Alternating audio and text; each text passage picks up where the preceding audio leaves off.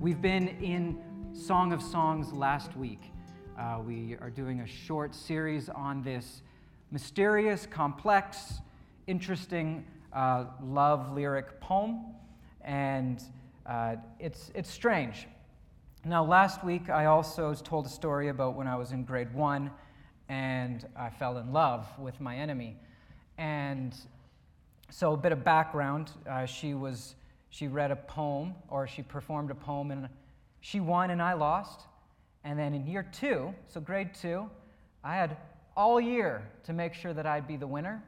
So actually, as the story unfolds, grade 2, go through the year. I don't give it much thought. I'm not thinking too many romantic thoughts about Natasha. But as the season approached, near the end of the year where we had our final, there was a poetry contest again at our school, and I was a finalist, and so was she, and we performed our poems, and I still remember my poem, at least a little bit. I was looking it up, trying to find it, and it went a part of it went something like this: "Be glad your nose is on your face, not placed upon some other place, for if it were where it is not, you would dislike your nose a lot." Imagine if your nose was sandwiched between your toes. That's all I remember. But I remember it also went on to say something about being on your head or on your ears, and then the story concluded, "Be glad your nose is on your face." So maybe as you were picturing what would it be like for your nose to be sandwiched between your toes and the smell of your feet all day, every day. The poems have the ability to transport us and help us imagine things we might otherwise not imagine. And then we get to this poem, filled with its strange metaphors and similes and imagery, images that, frankly, I'm not that interested in hearing at this point in my life. Some are hilarious, some are awkward. When we read this song, it's easy to get lost in this strange cultural poetic devices. A classic example, let me just give you a classic example from our text, is the song, chapter 6, verse 5. "Your hair is like a flock of goats, descending from Gilead. Your teeth like a flock of sheep, coming up from the washing. Each has its twin." Now, I can understand why that would be considered attractive instead of having half your teeth knocked out. "Each has its twin. Not one of them is missing." This one's great. "Your temples behind your veil are like the halves of a pomegranate." The temples on my face like halves of a pomegranate? What is even happening here? Now, we're not going to dig too deep into these cultural nuances about why Gilead or why sheep, why goats, all of these things. That can be for deeper biblical study for your enjoyment. Some of these images are great, but images that without the wisdom and maturity, they would be very distracting. It's no wonder that there was and is that Jewish tradition that forbade men under the age of 30 from being allowed to read this book. Let's just say I'd likely not have won my poetry contest if this was the poem that I was giving in grade 2. I feel like there would be an awkward conversation that my teacher would have with me. "Trent, maybe not that poem ever." It feels as though such poetry like this primarily feels as though it's reserved for a married couple to read. And yet, what can we together discover from this odd book? Together as a whole community, married and unmarried, young and old. There is hidden within this text wisdom and truth that is for all of us. And so that's where we are going to go. And I'm just trusting that the Holy Spirit weaves this text with just the spirit of what the needs that are going on here amongst us as a people. I'm just going to pray again, just to align our hearts and mind to where we're headed. Father, you are good. You care deeply. You care for us, body, mind, and spirit. You desire for us to live whole and holy lives. We thank you for this text. We come to it with reverence and respect. We are not flippant with your word. It is true and powerful. It has the power to shape and reshape our lives and this world. And so we come with the respect that it is due, and we are thankful that we get to have this time together where we come before you. Amen. So today we are going to look at 3 points of wisdom within this whole book. So when you take one passage, you can exegete that and explore it, but this is one long song. And so there are certain points throughout this song that are touch points. There's these patterns that exist in the text, and I'm going to highlight a couple of those for us. Before that, though, let's just take I'm just going to do a quick highlight of last week, just so that we're located well when we're reading this, that the context is firm. So number one, we need to recognize that this book exists in the Bible. And the Bible, through its centuries, has gone through this process of becoming our sacred text, God's word that we treat with reverence. And we trust that for whatever reason, a book like this, as odd as it might seem, it is in our sacred text and is therefore something for us to respect and hold in front of us. So it has authority in our lives.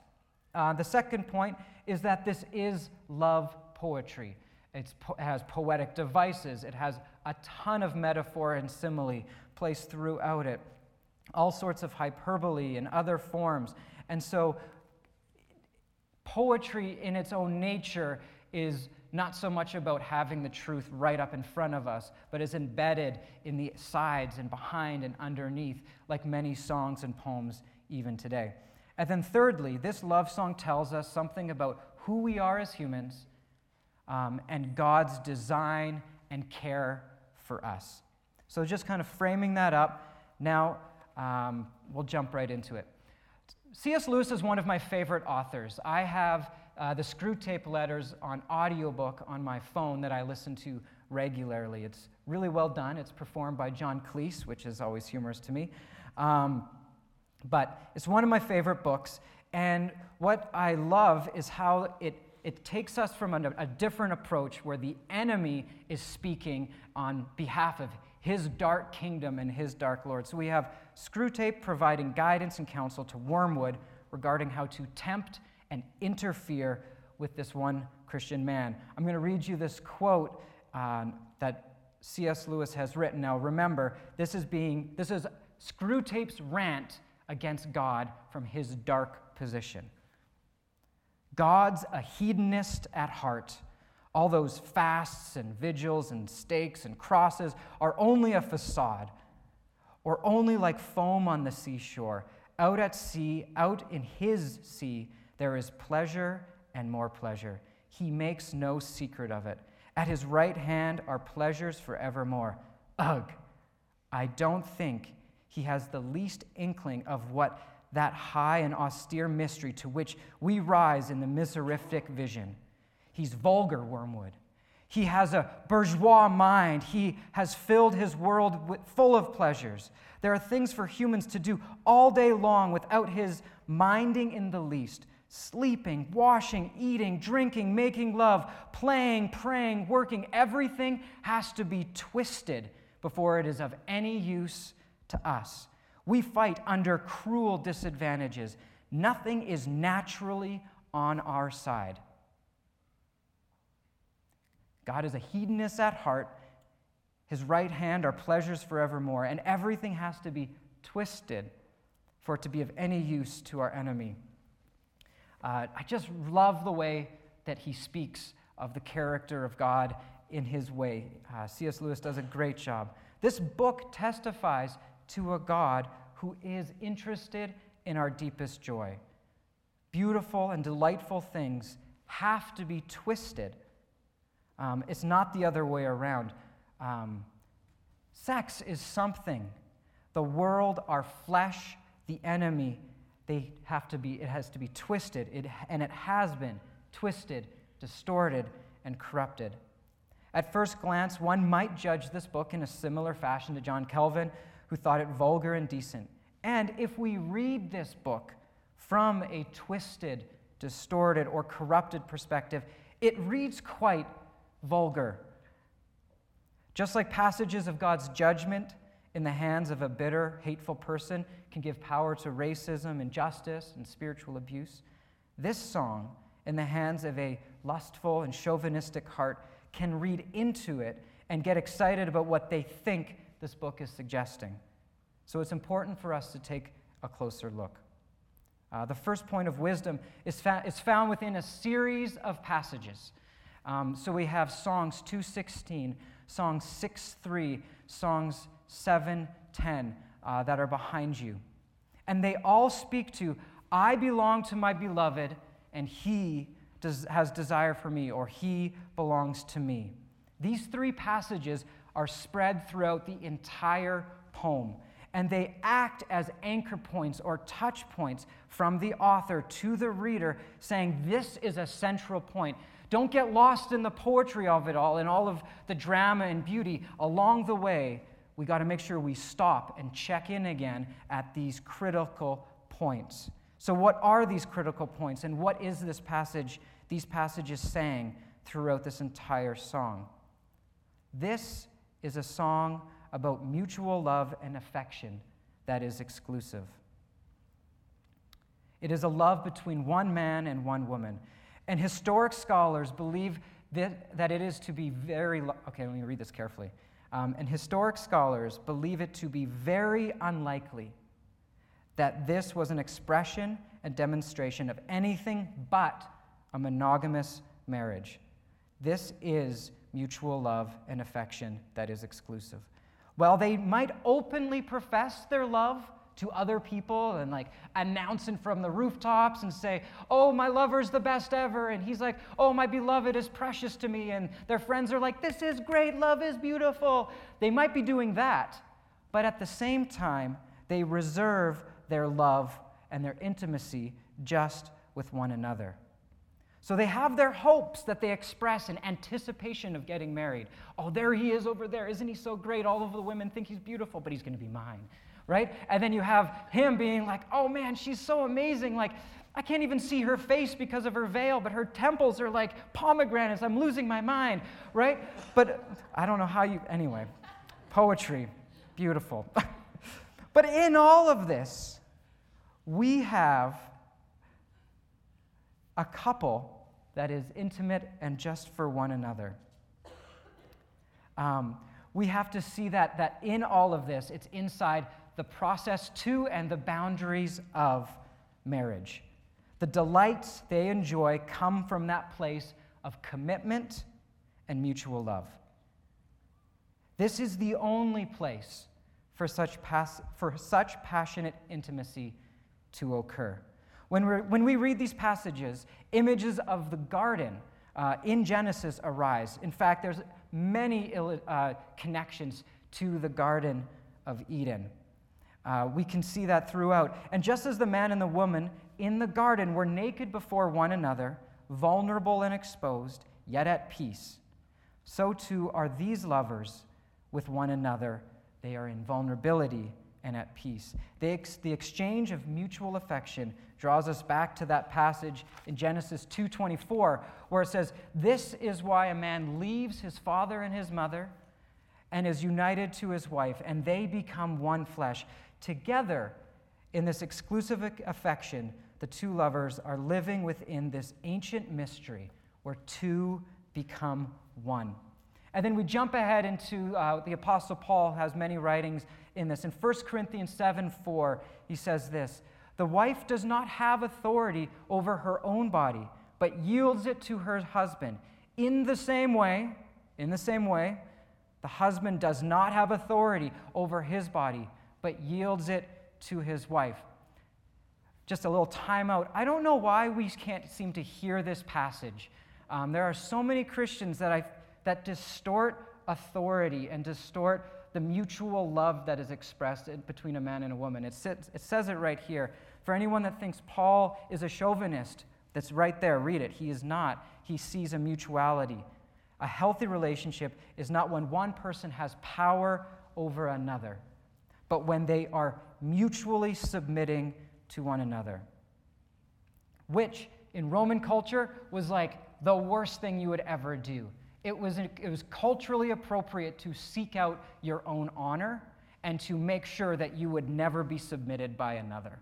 There's all sorts of interesting history that's connected to that. So this whole idea of mutual submission is a rejection of popular culture at that time. The one who loves ends up having less power, and we see this truth played out in its fullness in Christ himself. When God chooses to become vulnerable out of love, to enter into our humanity and submit himself even to death on the cross, revealing that submission to one another is part of what love is all about. This couple, as they express their mutual affection, are doing so upon a foundation that true love can only be done in willful submission. Okay, I've said that multiple times, but I really want all of us to hear that. There is mutuality here, and that is a key point of the wisdom this text is giving us. This isn't one man pursuing a woman and she has no options here. There is mutuality. There's this beautiful phrase, my beloved is mine and I am his. And it reminds us even more of the covenant that God himself has made with his people when he says that I will be their God and they will be my people. Throughout the Old Testament, we see this. As this woman expresses her affection for her lover, she is reminding us that true love is monogamous. Mutual affection necessitates submission and humility, and this kind of love is ultimately revealed to us through the self-emptying love of God in Jesus Christ. We can see that in this text. So that's our first element. Growing up, I remember in church there was this song, and there was that line, "It only takes a spark to get a fire going." Do you guys know that song? Yeah, there's head nods. We're not going to sing it right now. Now, the song was actually talking about us investing in our faith lives and allowing the spark of God's life to grow in us and grow our faith. However, I feel like that term, it only takes a spark to get the fire going, can connect quite closely to even what this text is alluding to. Now, if you've watched VeggieTales, you're like, which I was not expecting that one, Trent. Very different things. If you ever watch VeggieTales, there's Larry Boy and the Fib from outer space. All right, any head nods? Yeah, for those of you grown up in Christian circles. All right, so Junior, he tells a lie, and the lie turns into this Fib monster that the more lies he tells, the bigger it gets, and it starts consuming things to the point where Larry Boy has to come in, but then the Fib is eating Larry Boy, and he's like, there's no hope, what do we do? And then eventually some old wise, grape, no, not a grape, that's someone else, some other person comes, and it's like, one person can do something about it. Junior can do something about it. And Junior's like, really? And he's all wrapped up and worried and all of this, and because basically, then all of a sudden he's like, it's Junior, you can stop it. And then Junior's like, I did it. And he confesses. And then everyone gasps, and they're like, oh. Yeah, thank you for that. And then the Fib starts to get a little bit smaller. And then Junior says, I broke the plate. So it was all about someone breaking a plate. I broke the plate, and that was a lie. And then I said that Laura broke the plate, and that was a lie. I said that Lenny broke the plate, and that was a lie too.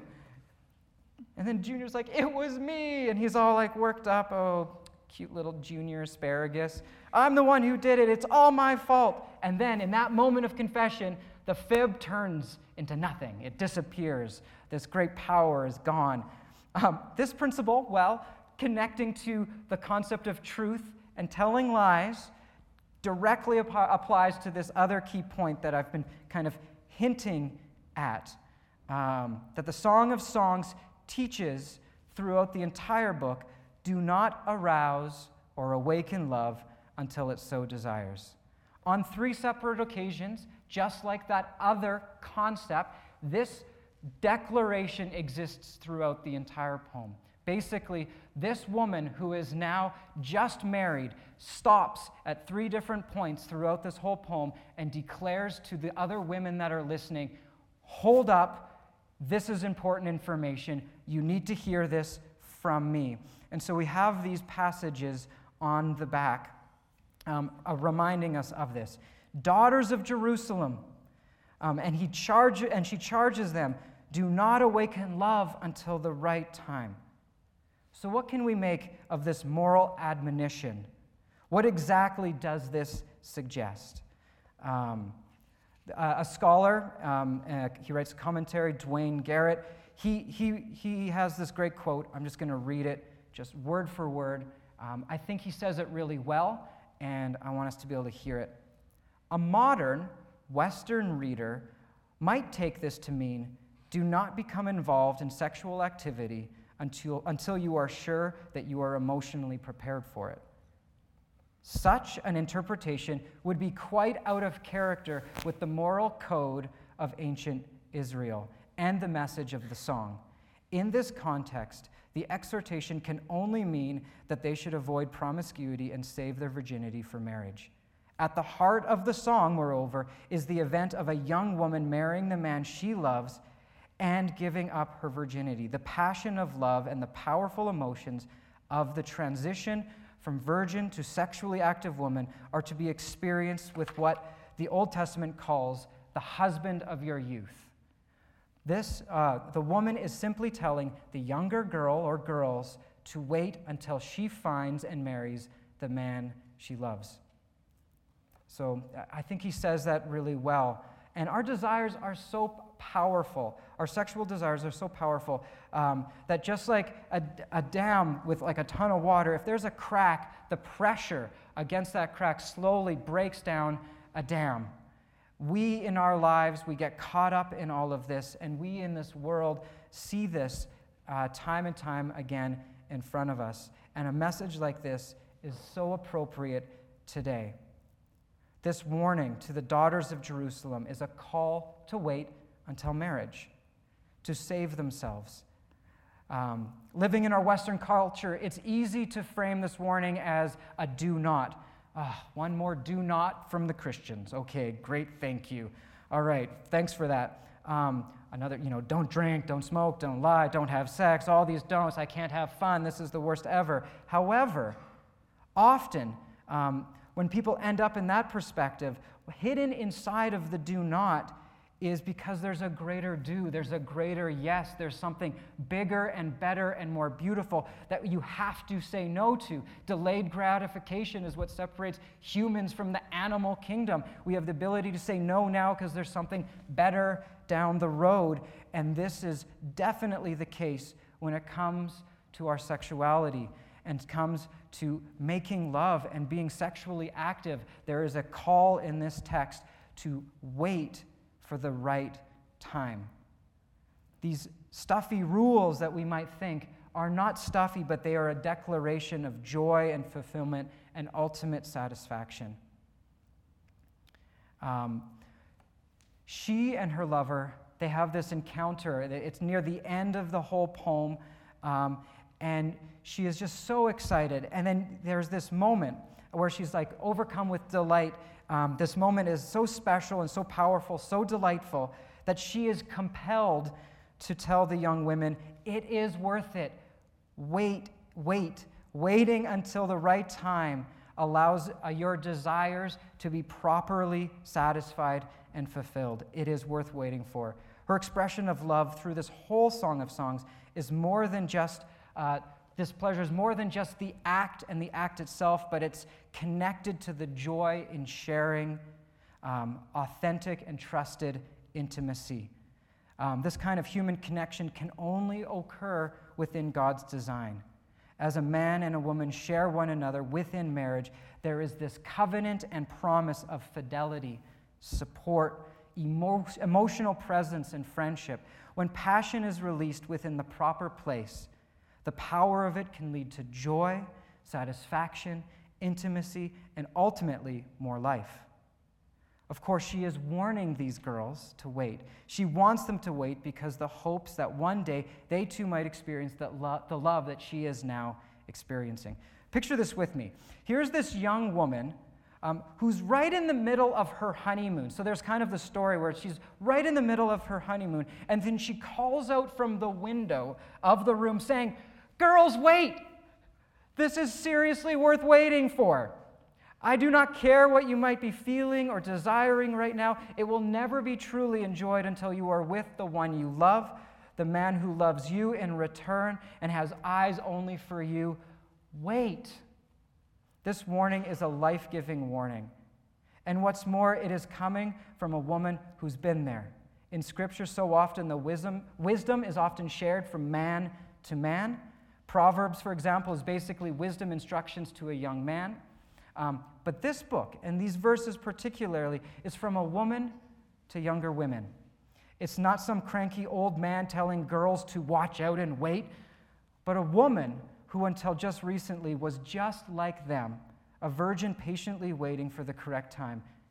This is not a stuffy old rule, but a fresh and valuable plea for all of us to hear today. Men and women, we must listen to this song on behalf of ourselves, for ourselves, and for others, and for our children and those who go before us.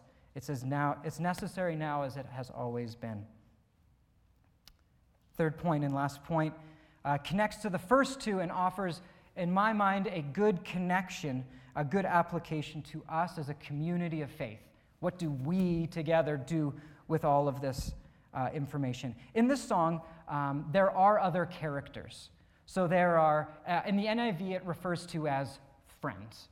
And that can be translated in all sorts of different ways, but friends is a good example. They're like the choir that's like, yeah, woo, woo, woo, this is great. You know, that every once in a while they're like, we cheer for you, and then we also say these other bits, and there's this one element. And if you want to turn with me to Songs 8, verses 8 to 12.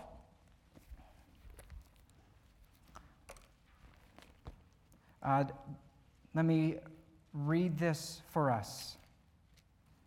So verse 8, or chapter 8, verse 8. "We have a little sister, and her breasts are not yet grown. We shall do for our sister, what shall we do for our sister on the day she is spoken for? If she is a wall, we will build towers of silver on her. If she is a door, we will enclose her with panels of cedar." Now, at face value, you'd be like, what am I reading? Which is like the entire book. What am I reading? But here in this last point, we have these friends who through the whole song have been this kind of choir, these advocates of good love and all of this. And they ask this rhetorical question because they know what they're supposed to do. What shall we do for our sister? And they answer with this poetic imagery and metaphor. So let's unpack that imagery just a little bit, and then we'll tie this all together and close. Number one, the wall and door are both symbols of her chastity. Together they affirm her status as a virgin and seek to protect that. It's not just protecting that, I should be clear. It's protecting her and her innocence. The other point is that to build a tower on a wall or enclose a door, at first glance, sounds like they are locking her up, that she has become a prison. But it can just as easily be seen as a defense against attack. If the castle, which represents the young girl, is under attack, then whether this siege is either hostile or even something the girl desires, these additions to the castle are meant to protect, to safeguard that which is so precious, this girl's innocence. Interestingly, the material that they are describing and speaking of, the silver for the tower as well as the cedar, these are ornamental and precious commodities in ancient Israel. Meaning, these are not things that you would just spend and use, but they are considered precious and are tended to be reserved for beautifying and enhancing dignity. Let me say that again. Both silver and cedar tended to be reserved for beautifying and enhancing dignity. So while they are protecting her, they are also revealing to us her honorable status. Garrett says that her virginity has been maintained in a way that enhances her dignity. She is not placed in a prison like a criminal. She is protected like a precious treasure. And the last point to make in this poetic image is that a group of people are concerned about maintaining her honor and her dignity. The world in which we live can be particularly aggressive and harsh to young men and to young women. Every day they face attacks that both weaken their defenses and stir within them longings and desires that are hard to fulfill and can be frustrating. This bombardment is nothing new. The enemy has been twisting God's good design for sex within marriage since the fall. This passage of Scripture very clearly commissions us as God's holy people to participate in the honoring and protecting of our kids. This world will not protect their innocence, and they cannot do it on their own. Together, we are to ask this question today. Today, in our context, what shall we do for our children? This whole text, this whole story calls us to celebrate the beauty and satisfaction that comes from mutual affection within marriage. Mutual affection within marriage. As we submit to one another in mutual love, we are enacting, albeit in a small way, the very love of God that He has shown to us. Number 2, we are to declare that it is worth waiting for. Let the wisdom of those who have gone before speak loudly and joyously to those not yet married. And third, recognize that the protection of those around us, especially the vulnerable, is our burden and our call. Together, God calls us to support one another. We live in a world where too much has been done wrong in the name of sex, in the name of interest, in all of that. And I'm not going to spend much time today talking about how much wrong is going on, even in our very city, in regards to sexual exploitation, the abuse of women, the abuse of children. But we, as a church, must, like these friends, build defenses and take charge of the responsibility for us to be defenders of the vulnerable. We as a church, as Renfrew Baptist Church, can participate in building God's kingdom to be stronger and more beautiful and better for these hurting individuals in our world. This scripture, this text, clearly shows that it is not a power play. This woman, it says later in the passage, she freely gives. She says, I am a wall and I freely give. Meaning she has authority, she has autonomy in this situation. And while this book was written in a time that was like male-centric and male-dominated, there was still this clear moment of mutuality and the affirmation of women that they weren't just a commodity. We can see that in this text, and it is critical for us to maintain that perspective in the world we live. There's dark stuff happening in this world, and it's our call to be like these friends, to fight against this sex-saturated culture, both as individuals in our own lives and the journeys that we face day by day, what we choose to see and participate in, but also beyond ourselves, how we participate in good things that are going on in this city and around this world for God's kingdom and for the protection of the vulnerable.